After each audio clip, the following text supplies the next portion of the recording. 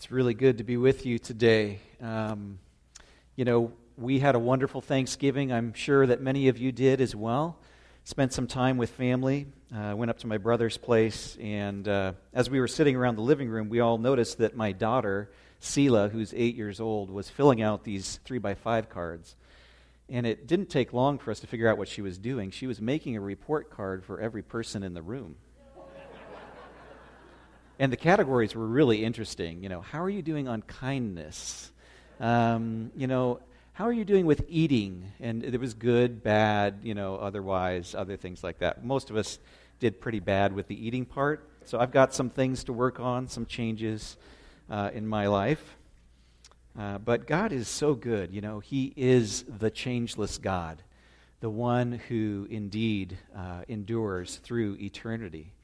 And we have so much to be grateful for that God is changeless. And yet today I want to touch on some of the changes that come our way in this life, because they can be so overwhelming sometimes. And just to be honest with you, one of the reasons I wanted to share about changes today is because I'm going through a lot of change. And in our work at the Canby Center, we're experiencing a great deal of change. And so I think it's just one of those areas that God's placed on my heart and mind, and hopefully it'll be meaningful for you as well. So I want to just touch base a little bit about some of the ways the Canby Center is growing. Here's a couple of them. Food and clothing. Last year we raised and redistributed about 51,000 pounds of food. It's very likely this year, we're at 92,000 pounds right now, it's very likely that we might surpass 100,000 pounds of food this year redistributed at Canby.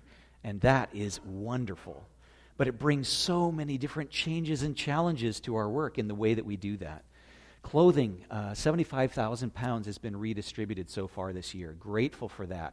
Thank you to the many of you who bring clothing to the Canby Center, who help us get it to families here in our community who are in need. Another way that we're growing. Last year we were at one school with our Reading Mentors program, Knight Elementary. And this fall now we're at Knight and Lee and Eccles and Trost Elementary schools. 120 kids are involved in the Reading Mentors program. These are young, emerging readers, kids that just need a little bit of extra support with their reading. And it's making a big difference when those 60 volunteers come and show up and invest in their lives. Each one of those kids is taking home a free children's book every month that they're in the program through the school year. So that's 120 books a month going out to kids in our community. It is wonderful, wonderful to see. Another area of growth for us is our Thriving Together program. This will be a new endeavor, a kind of an umbrella program over the food and clothing distributions that we do, so that we're asking those who participate in receiving that benefit to give back to the Canby Center 1 hour a month. And we certainly could use the help, but that's not the primary reason for us to do it. I have seen so much growth in the lives of those who come and serve at the Canby Center, those who volunteer and give of their time. Their dignity is strengthened as they serve. And so I want to see that for each of the families who comes and participates and benefits from the program. We'll also be asking them to attend a personal finance class sometime within that first year on the program. Another area of growth for us is partnership with Canby Alliance Church. They have one of the 3 food pantries in town. Canby Center is one, St. Patrick's is another, and Canby Alliance Church has done typically a food distribution on Saturdays each month. Typically 2 times a month, sometimes 1 time a month. And it looks like Canby Alliance Church will be moving their food pantry to the Canby Center and doing that distribution out of our building on Saturdays. One of the reasons I'm excited about that is that we'll be using a redistribution of donated food through the program on Saturdays primarily, along with some purchased food. And Canby Alliance Church's model currently has been purchasing all of the food that they distribute. So it's a little bit more sustainable, and we'll be able to reach more families that way. So these are pretty massive changes for us, but there are others coming our way. We're working on a renewal of our kitchen, and there's some reason for that. We do over 1,000 lunches out of our kitchen each year, and over the last year to date so far, about 92,000 pounds of food it's been redistributed. Also through our Backpack Buddies program, about 8,000 food packs have gone out to food insecure kids. But so much of that food processing and food distribution and preparation happens here in our kitchen, which is not in good shape. I think when I was with you a couple times ago, I was sharing about our need for a refrigerator. That refrigerator has come, and it has been a huge blessing. 2-door refrigerator and a freezer, and that's been great. But it's also caused us to really think about the space and what needs to be done in the kitchen. So we are working on some changes to this space. And we've identified some priorities. And the first is relationship. We want our kitchen to be the kind of place where conversations happen, like your own kitchen at home, perhaps. Not so much like a soup kitchen, but a place where relationships can be built and developed. We want it to be a commercially certified kitchen, a place where we can actually legally serve the public food. That's an important step for us. We want to expand the walls a little bit so that it becomes a little bit bigger and a little bit more far-reaching. And we want it to be a place where we can do healthy cooking classes and provide some education, life skills education that way. We'll also be working on brightening not only the kitchen, but changing our lighting throughout the Canby Center. Right now, all of our lights are fluorescents, and they're a little bit hard on the eyes because they're sort of like the lights you'd have in your shop. You know, the bulbs are kind of right there in your eyes. So we'll be working to change that to LEDs throughout the center, which will save us on electricity as well. It's a big project, and it's a lot to undertake. We have been doing the architectural work and the drafting, all that kind of stuff is in process, and it's really coming together well. In terms of the cost, it's about a $135,000 project. But here's the amazing thing. God has already provided through gifts and pledges over $102,000. So we just have about $32,000 to go. So be praying with us in that, please. And if you'd consider a year-end gift to the Canby Center to help us with that, I'd be delighted. It's just pretty neat to see it coming together. Last piece I want to share with you about our work in the Canby Center are 5 strategic initiatives. These are pieces that we intend to work on in the coming 5 years. I talked about change just a few minutes ago. These are some of the changes that we're working on. The first initiative is really about that kitchen, renewing the kitchen and the lighting through the center. Second initiative will be building financial capacity for expansion of our programs. So that involves adding an additional staff person who can help us build capacity, build our fund base, as well as expanding the Reading Mentors program district-wide. There are 2 more schools that don't yet have Reading Mentors, Karis and 91, and next fall we would really love to add the reading program to those final 2 schools in the district. And then we look forward to, about 3 years from now, launching a new mentoring program for families and academically challenged youth that will be focused on those who have particular needs and a surrounding model, a model of coming around and surrounding those families, and particularly the youth in those families, to make sure they have the resources needed to be successful. And then finally, about 4 years from now, we look forward to doing a facility master plan, looking at our space and our building and making sure that it's doing everything that it can in serving our community. So, changes are coming at us pretty quickly at the Canby Center. And it has me thinking about change quite a bit. I think perhaps the most important role that I have in all of this is helping our staff, our volunteers, key stakeholders, many of you, to be able to process the changes in front of us, to be able to think about it and to understand what our part is in it. You know, no one is insulated from change. All of us experience sweeping changes that have been coming across our world for some time. You know, China and Russia are growing in science and technology, space exploration, and global influence. America is no longer presumed to be the dominant superpower in the coming decades. We've seen radical changes in our country. Conflicts over power and race are increasing. Political paradigms are incredibly fluid. Healthcare costs and healthcare complexity are increasing exponentially. The mass shootings that we have been witnessing recently are worsening. Annual overdose deaths from heroin alone have surpassed deaths from car accidents and from guns. This was back in 2015. and other prescription opioid overdoses are also on the rise.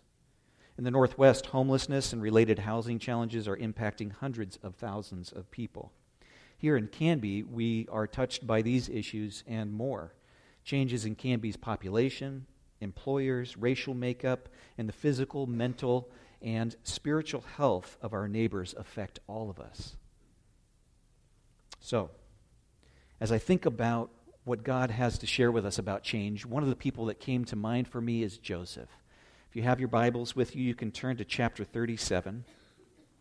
We're going to take a look at Joseph's life this morning. And in particular, I want to drop down into three sort of themed moments in Joseph's life. We've already heard this morning that in the Bible there are these themes that pop out. And this is one of those themes. When you see Joseph's life, there's a visual picture that we see of sort of his changes that he undergoes. And each one of them includes his garments, a robe that he has on. And so the first robe that we'll read about regarding Joseph is the robe that his father gives him. Chapter 37 of Genesis, verse 3. Now Israel, that's Jacob, loved Joseph more than any of his other sons because he had been born to him in his old age, and he made a richly ornamented robe for him. When his brothers saw that their father loved him more than any of them, they hated him and could not speak a kind word to him. Joseph had a dream, and when he told it to his brothers, they hated him all the more. He said to them, "Listen to this dream I had. We were binding sheaves of grain out in the field when suddenly my sheaf rose up and stood upright, while your sheaves gathered around mine and bowed down to it." His brothers said to him, "Do you intend to reign over us? Will you actually rule us?" And they hated him all the more because of his dream and what he had said. Then he had another dream, and he told it to his brothers. "Listen," he said, "I had another dream, and this time the sun, moon, and 11 stars were bowing down to me." And when he told his father as well as his brothers, his father rebuked him and said, what is this dream you had? Will your mother and I and your brothers actually come and bow down to the ground before you?" His brothers were jealous of him, but his father kept the matter in mind. And you can imagine how his brothers are feeling when Joseph comes out to check on them out in the field. They see him at a distance, verse 18. And before he reached them, they plotted to kill him. "Here comes that dreamer," they said to each other. "Come now, let us kill him and throw him into one of these cisterns and say that a ferocious animal devoured him. And then we'll see what comes of his dreams." Verse 23. So when Joseph came to his brothers, they stripped him of his robe, the richly ornamented robe he was wearing, and they took him and threw him into the cistern. Now the cistern was empty with no water in it. Skipping down a little bit, verse 28. When the Midianite merchants came by, his brothers pulled Joseph out of the cistern and sold him for 20 shekels of silver to the Ishmaelites, who took him to Egypt. When Reuben returned to the cistern and saw that Joseph wasn't there, he tore his clothes, and he went back to his brothers and said, "The boy isn't there. Where can I turn now?" Then they got Joseph's robe, slaughtered a goat, and dipped the robe in blood. Then they took the ornamented robe back to their father and said, "We found this. Examine it to see whether it is your son's robe." He recognized it and said, "It is my son's robe. Some ferocious animal has devoured him. Joseph has surely been torn to pieces." Then Jacob tore his clothes, put on sackcloth, and mourned for his son many days. All his sons and daughters came to comfort him, but he refused to be comforted. "No," he said, "in mourning I will go down to the grave to my son." So his father wept for him. Meanwhile, the Midianites sold Joseph in Egypt to Potiphar, one of Pharaoh's officials, the captain of the guard. So, Jacob gives Joseph this robe, this beautiful, glorious, splendorful robe that is made as an act of love for his son. I'm not sure if Jacob understood what he was doing at the time, but he was actually kind of giving us a preview of what was to come in Joseph's life. The people who wear robes, generally speaking, more and more look like royalty rather than the average Joe. And so Joseph himself, getting a robe from his father, was something very special indeed. And it prefigures what we're going to see in Joseph's life as he is elevated in Egypt to a place of power. And those dreams that he had touch on that as well. You know, a couple of themes as we look in on these pieces this morning. Change is pervasive and persistent in our lives. It just is. We're going to be looking at Joseph's changing robes, which are really a reflection of his changing life. So think about the components of his life and how it's going as we touch into these elements in his story. And then just lastly, I would say, my conviction is that our response to change truly does matter. It's not enough to just let change sweep over our lives. We actually have some responsibility in that. And so I want to just share that with you. There could be some folks here this morning. Some of you might be wrestling with changes in your own life. Some of the most stressful changes that we know of, the death of a spouse, divorce, separation, reconciliation, imprisonment, death of a family member, personal injury or illness. Marriage can be stressful. Losing a job, retirement, moving, high-stakes testing like our kids go through with the SAT or the ACT. Those kinds of moments in a person's life can really bring some stress. So how did Joseph experience some of those? Well, these are ones that I think Joseph went through. We consider for a minute that he experienced separation from family in a pretty significant way and reconciliation back to family. Stressful moment in his life as well. Went through imprisonment as he was wrongly accused and thrown into jail. Death of a family member. His mother died giving birth to Benjamin, his brother. Joseph was first, Benjamin was second, and when Rachel was giving birth to Benjamin, she passes away from complications with the childbirth. So Joseph had a mom and lost her. He lost his job, went through retirement, had to move, and you could say he went through some pretty high-stakes testing with regard to his interpretation of dreams, especially as he stood before Pharaoh. Could easily have been killed had Pharaoh not liked the interpretation. So those are moments that he underwent in his life that are much like the moments that some of us go through in terms of changes. His name, Joseph's name, by the way, means, may Yahweh add or give increase. And it's interesting because that's exactly what Yahweh does. That's exactly what the Lord does in Joseph's life. He adds to what's there and gives increase. And people notice that the Lord is with him. And in Egypt, as he helps to store away the grain and to be prepared for the famine that's coming, God gives increase and skill to him in his work. His name is fitting. So, Joseph had several periods in his life of stability and then moving toward instability. He was loved by his father, but hated by his brothers. He was uplifted in this dream by God, but then he was cast down to the bottom of a dry cistern. He was sold into slavery and made a manager of his master's house. He was falsely accused and imprisoned, but he was made manager of the prison. He was released from prison and put in charge of all Egypt. But even so, I think he still longed to be reunited with his family. He was ultimately reconciled to his brothers, reunited with his father, and honored by Pharaoh. So when we think about, these moments in his life, a couple of these areas when we touch in on some robes, I want to touch on the three and we'll read about them shortly. We talked about the first one, his father's richly ornamented robe. Really a picture of his father's love for him. And yet there was a stripping away, as we just read about, of this relationship with his father that he did love, and a loss of relationship completely with his brothers. The second story we're going to touch on today is the fact that his cloak was ripped away by Potiphar's wife. And it kind of represents, in a sense, his dying to the world.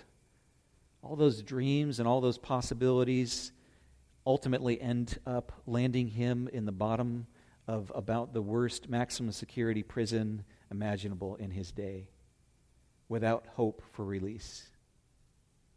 And the third story touches on Pharaoh's robes, fine linen robes given to Joseph as he interprets the dream and is put in charge of all Egypt. And these changes, these moments in his life are interesting because they represent kind of a cycle or a pattern of change that Joseph goes through and that many of us experience as well. Let's read about the second piece, the second story here. In Genesis 39, verses 1 and 2, here we'll just pick up and read a little bit in here. Chapter 39.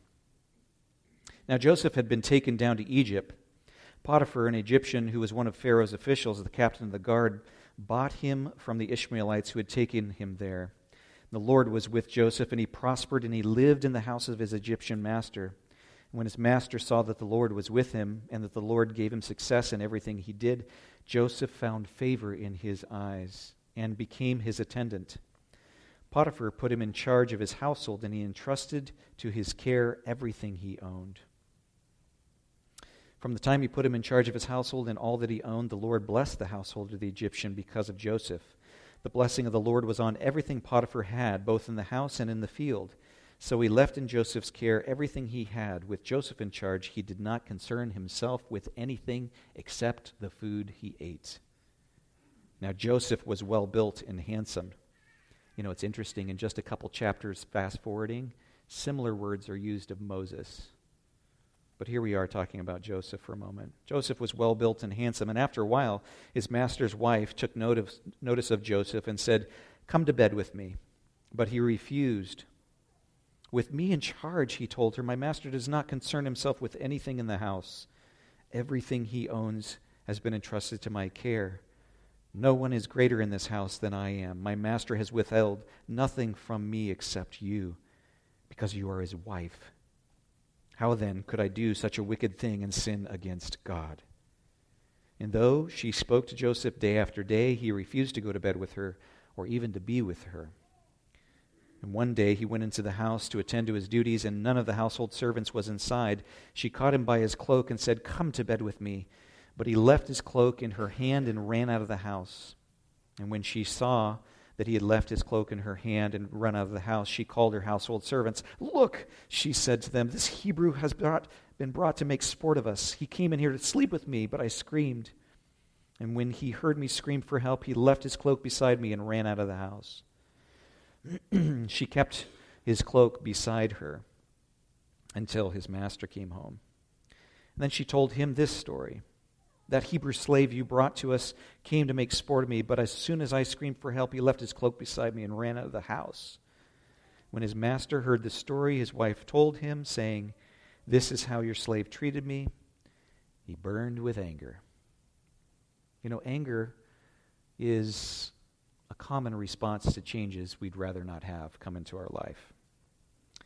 Joseph's master took him and put him in prison, the place where the king's prisoners were confined.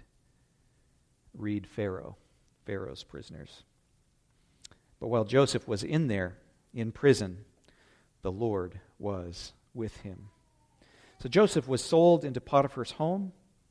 He goes through this process of increasing and bringing blessing to the home. Even though he's a slave, he gains prominence and capacity to lead well.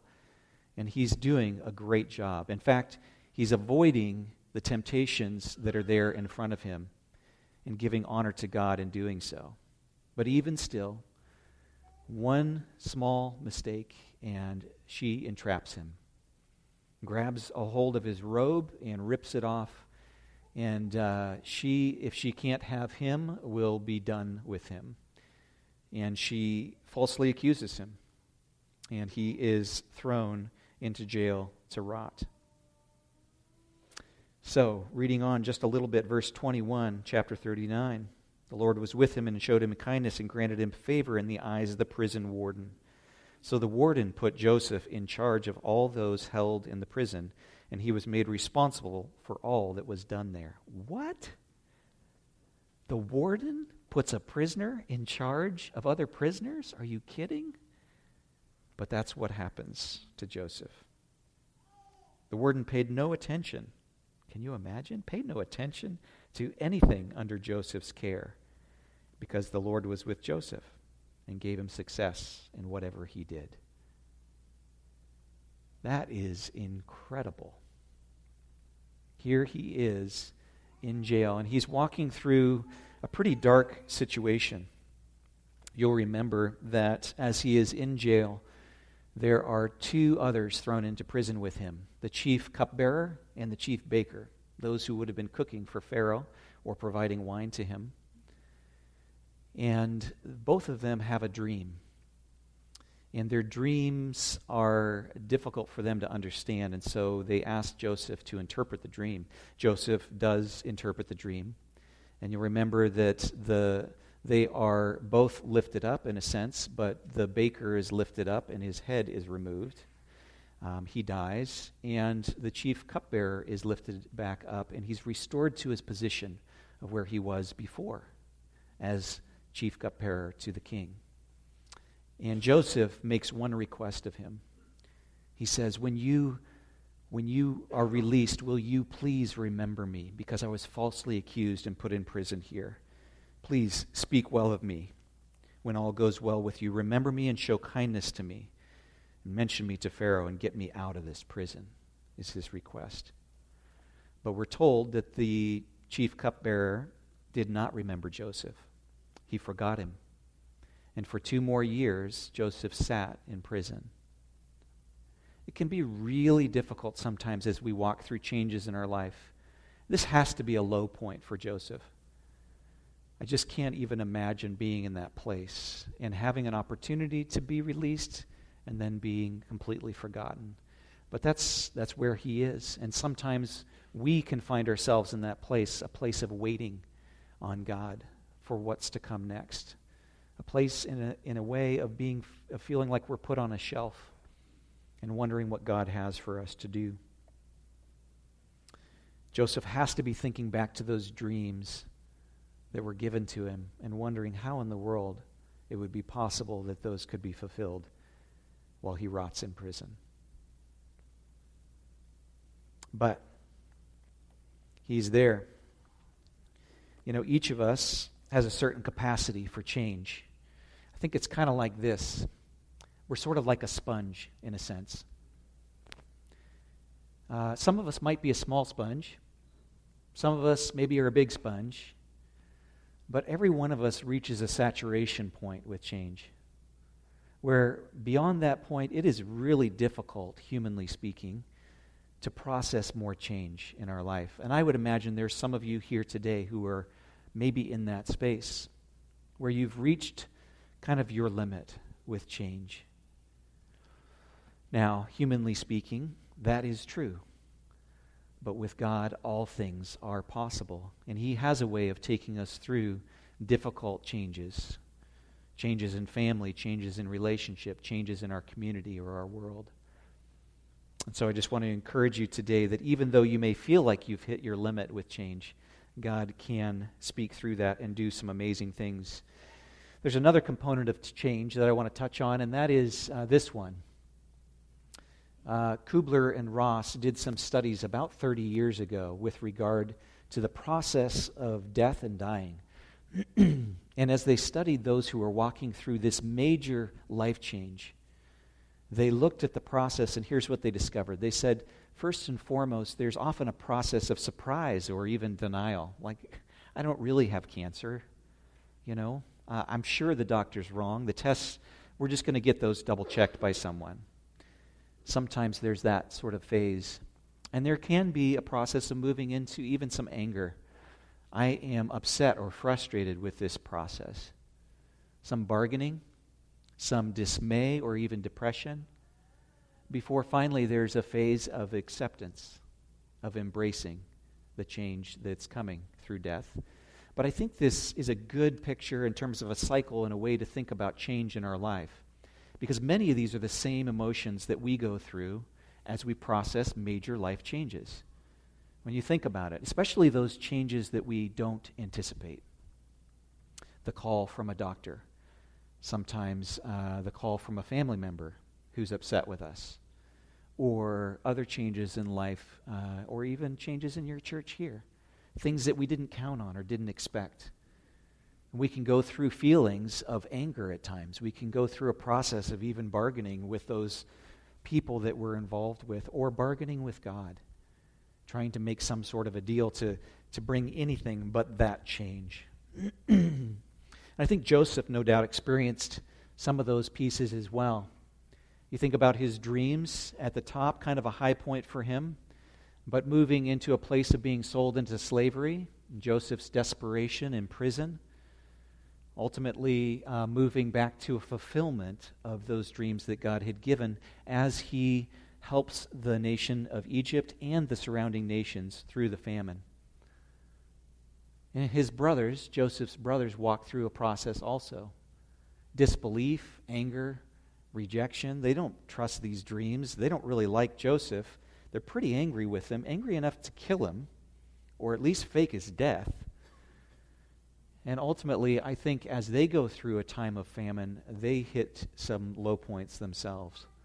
And ultimately, there comes a place late in Joseph's life, interestingly, after their father dies, where there's a point, I think, of greater acceptance of who Joseph is and what God has put him on earth to do. So they're processing that change as well. So I just share that as a way to think about changes that we go through. The last change I want to read about in Joseph's life, this last robe, chapter 41, verse 41. So Pharaoh said to Joseph, I hereby put you in charge of the whole land of Egypt. You remember that Joseph was in prison, and while he was there, he interprets those dreams. The chief cupbearer gets out, and when Pharaoh has a dream that he doesn't understand, the chief cupbearer hears about it and understands and remembers, I know a man who can interpret dreams. And so he tells Pharaoh about Joseph. Joseph is released from prison to come and interpret the dream of Pharaoh. He comes and he interprets Pharaoh's dream. And Pharaoh's dream, you remember, has some weird stuff. There's grain and there's cows and there's these different parts to it.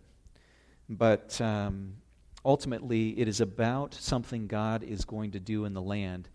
God is going to send 7 years of abundance to the land. And the crops will grow wonderfully for 7 years. And then there will be 7 years of famine. And Pharaoh needs to prepare for that. And it's given to him in 2 dreams because God will do it quickly, Joseph says. So you need to prepare well. Joseph says to Pharaoh, you should put someone in charge who can look after the grain and store it away in the good years, someone who's wise.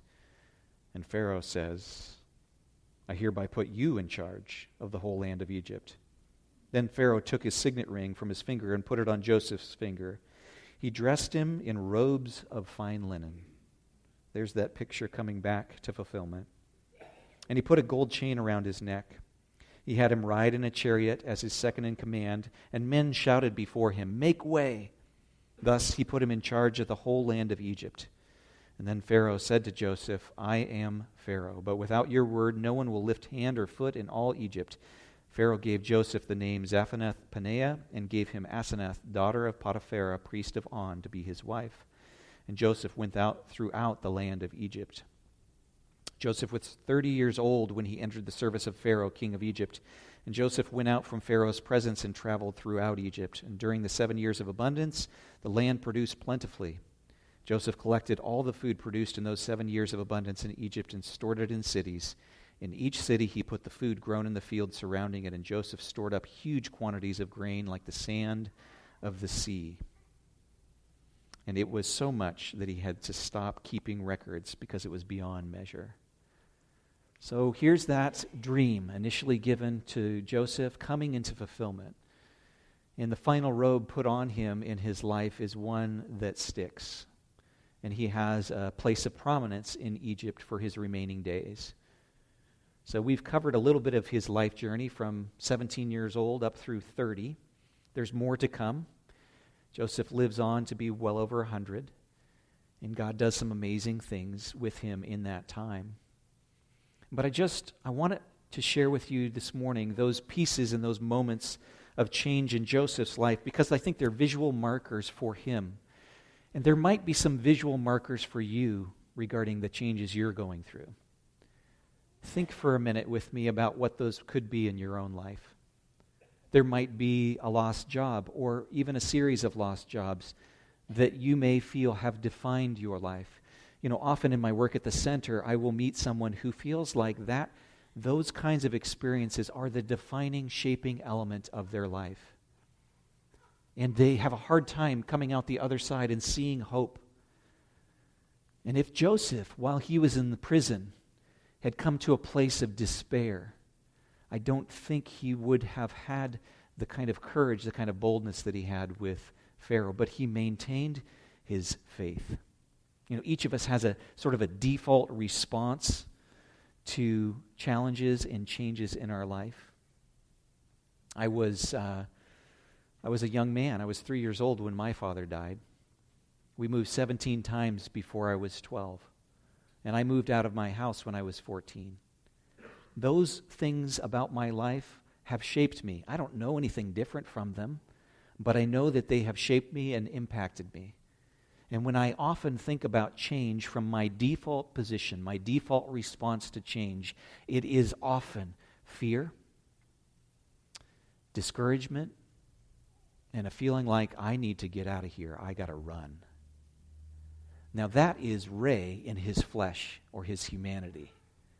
But the good news is God doesn't take us from that place and leave us alone. He takes us from that place and replaces fear with faith. I don't have to fear change. I can choose faith and trusting in God. He can take discouragement and turn it into courage. He can take feet that feel like running and plant them firmly. God has a way of doing that in our lives. We don't have to stay in that place of fearing change if we have feared it in the past. So, I wonder for you, as you think through about changes in your own life and some of the challenges that have come your way, if any of these questions fit for you. What is your default response to change? Do you have a default response that you're aware of? When that change comes your way that you didn't anticipate and you really wouldn't welcome, how do you react to that? Maybe some of the emotions that we've touched on today come out for you. Be aware of that. And then consider, what difference does it make that the Lord is with you? We're promised that in Scripture over and over and over again. And from the lips of Jesus to you, he says, I am with you, even to the end of the age. The fact that the Lord is with us should give us courage and hope and strength. So consider what part that plays in your processing change. And then lastly, I just want to encourage you to consider, how has God called you? Maybe like in a similar sense as he called Joseph to help others process change. How is he calling you to help others process change? Dads, moms, how is that going for you as you help your children process change? Church leaders, ministry leaders here, how are you processing change and helping others to walk through the changes that are coming as well? Consider what your role is in it. And understand that each of us goes through an emotional journey as we walk through change. Sometimes the emotional journey is far more impactful to us than the actual circumstances. So, thanks for letting me share with you today. I just want to close in prayer. Would you pray with me? Heavenly Father, I thank you for your word, for Joseph, and the picture that we have of someone who is walking through tremendous change in his life, someone guided by you. We're reminded, even in his life, that you were with him, and we know that that's true of us as we place our faith in you. So help us, Father, as we are prone to discouragement or fear. Help us to turn our eyes toward you. Help us to be walking out in faith and to be trusting you for the changes that you have for us. Help us to be helping others as well. In Christ's name I pray. Amen. Will you stand with me as we close with promises, reflecting on God's consistency?